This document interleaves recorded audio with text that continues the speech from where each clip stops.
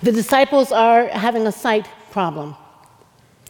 As close as they are to Jesus, as many times as they've sat at his feet or watched him do his work or listened to him preach or watch him heal, they still don't know what time it is. They just can't see it. The story of James and John that precedes this particular story is an example of this. Here are two disciples approaching Jesus to say, "We want you to do whatever we ask." And Jesus says, "What do you want from me? What do you want me to do?" They say, "Put one of us at your right hand and one of us at your left hand," looking for power and position when the king would come into his glory. In this particular section of Mark's gospel, Mark uses physical malady to make the point, the fact that the disciples can't see, don't understand. Somebody can't hear or somebody can't see. In fact, just before this healing in chapter 8, there's another blind man looking for sight, and Jesus touches his eyes, and he says, "Can you see now? Can you see me now?" And he's like, "No, I can't.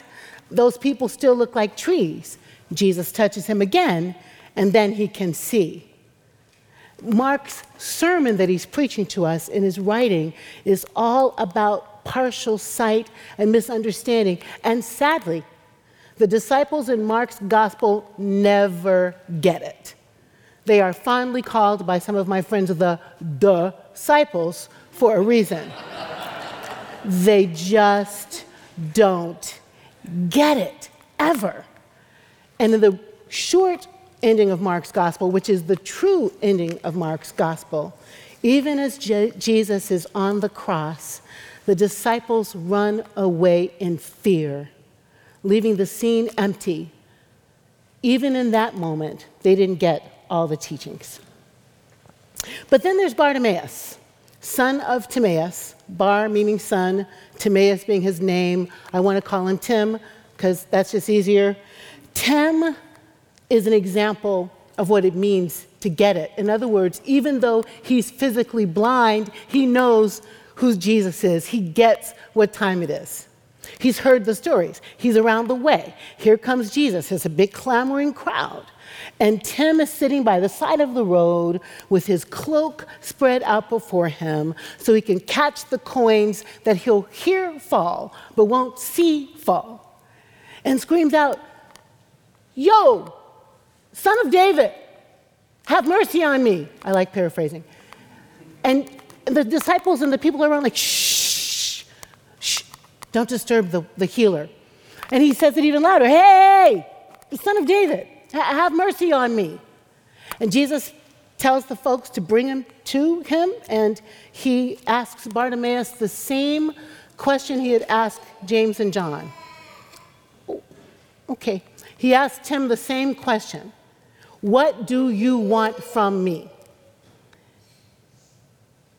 And Tim says, "I want to see again. I want to see again." Which is to say that at some point he could see. I want to see again. A simple request, but actually not so much, because Tim is standing in for all of us. All of the people in the created order, actually all of the people who might ever hear his story told. He's standing in asking the question, I know that's my question. I want to see again. Because sometimes I can't see so well. Sometimes I am blind to my own personal stuff, and it gets in the way of the life I want to live. I know I'm the only one in the room who has personal stuff, but I'll just put mine on the table. I can be re-traumatized like I was by all the Kavanaugh stuff. And I can't see that I've moved beyond or healed beyond some childhood trauma.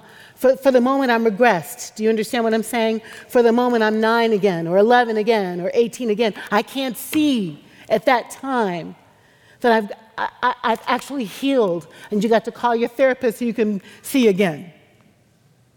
Sometimes I can't see that when I'm being a helpful wife I'm actually getting on John's last damn nerve. Do you want some water? Do you need some coffee? Do you need some tea? Can I help you? Like, oh, shut up. Leave me alone. I can't see that I'm being a nudge or a pain in the butt because I think I'm being loving. And sometimes I certainly can't see the church's complicit in the events of the week. I can't see it because I'm a professional Christian. And I can't see it until something happens, and then I'm reminded.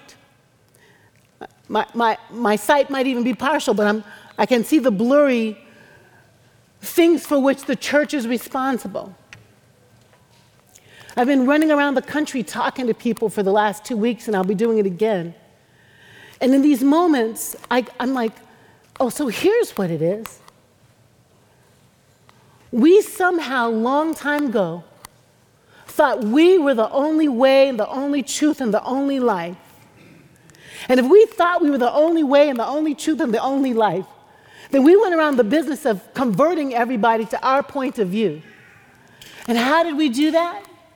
We didn't just do that with like the 4 laws and the prayer books.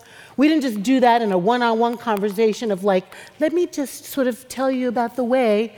We tortured people who didn't believe that Jesus was the way and the truth and the life. We had the Crusades, for God's sake, a campaign to convert Europe to the way, the truth, and the life. We forced Jewish people to get baptized and converted to prove to them that Jesus was the way and the truth and the life. I was at Eastern University this week talking to these amazing Christian young people who are in this school being taught that justice matters. And in the most loving conversations and the most interesting encounters, and I'm pushing and shoving because, my eyes are opening up. I'm understanding, I'm having partial sight at least, that the church is responsible for some of the junk happening in the world. And I'm saying, then what if there's more than one way? You talk like that to college kids. They don't run out the room. What if God speaks more than one language?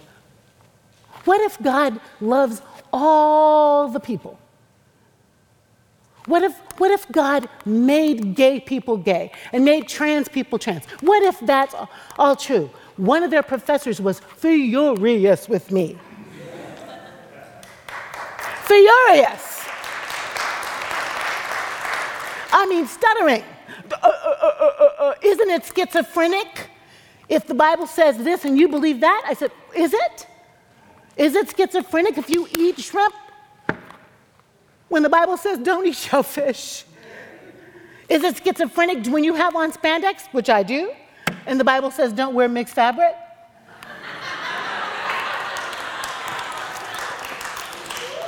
And he said that's the kosher law. That's the kosher law. I said, oh, so we've redacted down to 10 easy-to-keep commandments, and the rest of it's kosher? No. What's happened is that we've begun to see differently. Our eyes have opened up. We outgrow the God of our childhood, and we see God's love and grace and mercy are for everyone.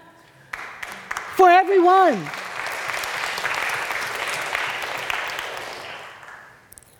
A lovely young lady said, oh my God, that's so helpful. I never thought about it that way. Like, you're opening up my eyes. I never thought about it that way. And then, in a very lovely voice, she said, but so wait a minute, I can see that. But how do we convert them? Because isn't that our job? I said, no, baby, that's not our job. Our job is to try to love God with everything we have and love our neighbor as ourselves. And if we love our neighbor as ourselves, we have to respect who they are and whose they are and their faith and their spiritual practice and their sexual orientation and their race.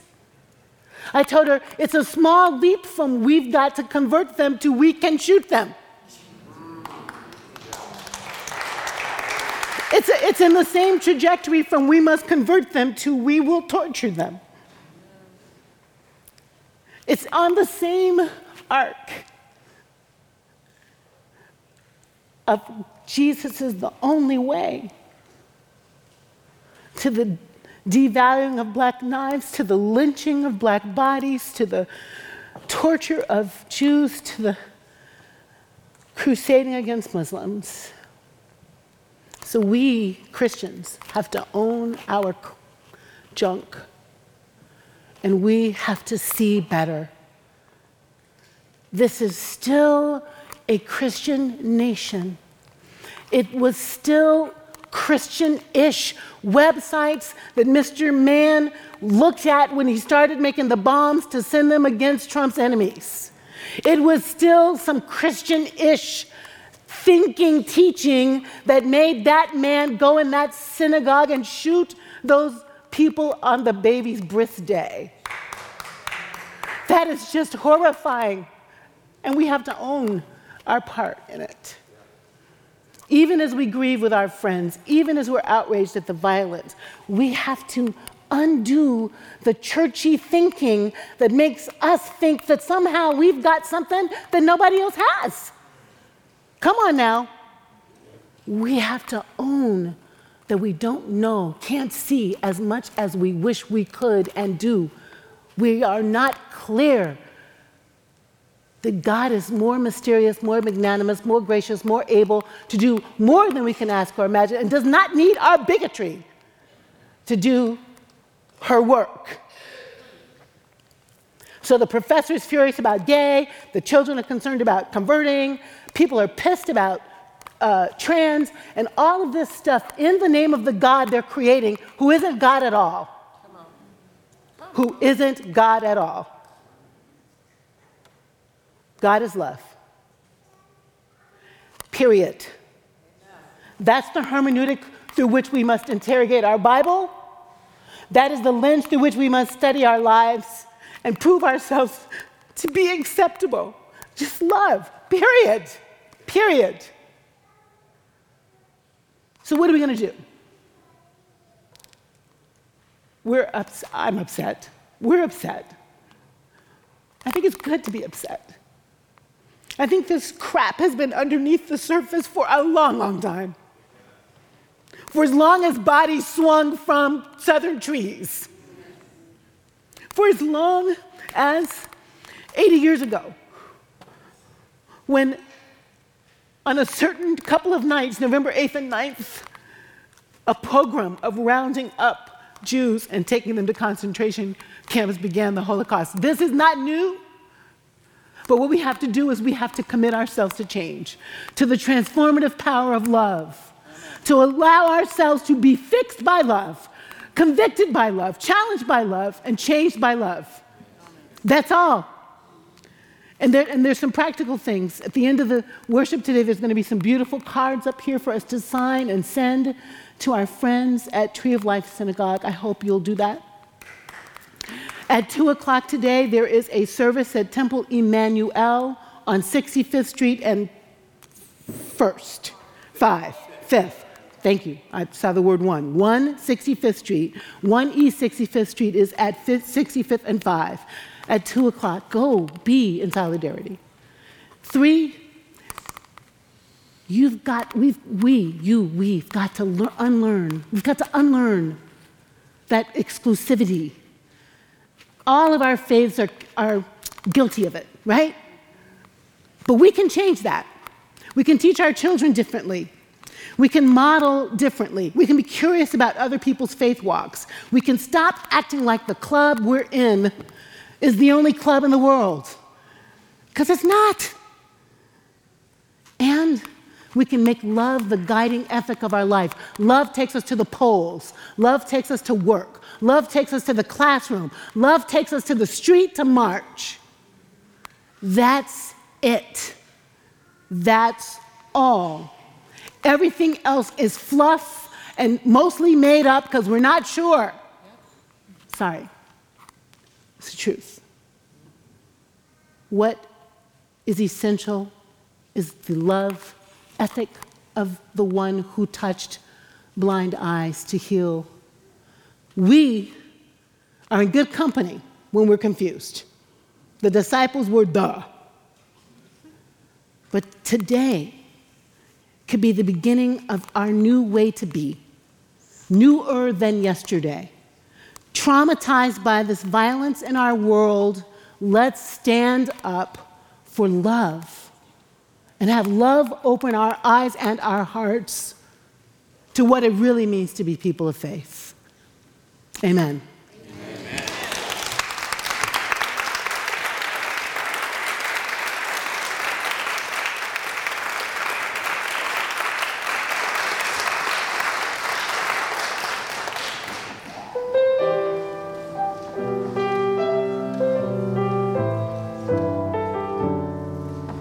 From a distance, we all have enough, and no one is in need. There are no guns, no bombs, and no disease, no hungry mouths to feed. From a distance, we are instruments marching in a common band, playing songs of hope, playing songs of love, playing songs for everyone. God is watching us. God is watching us. God is watching us from a distance.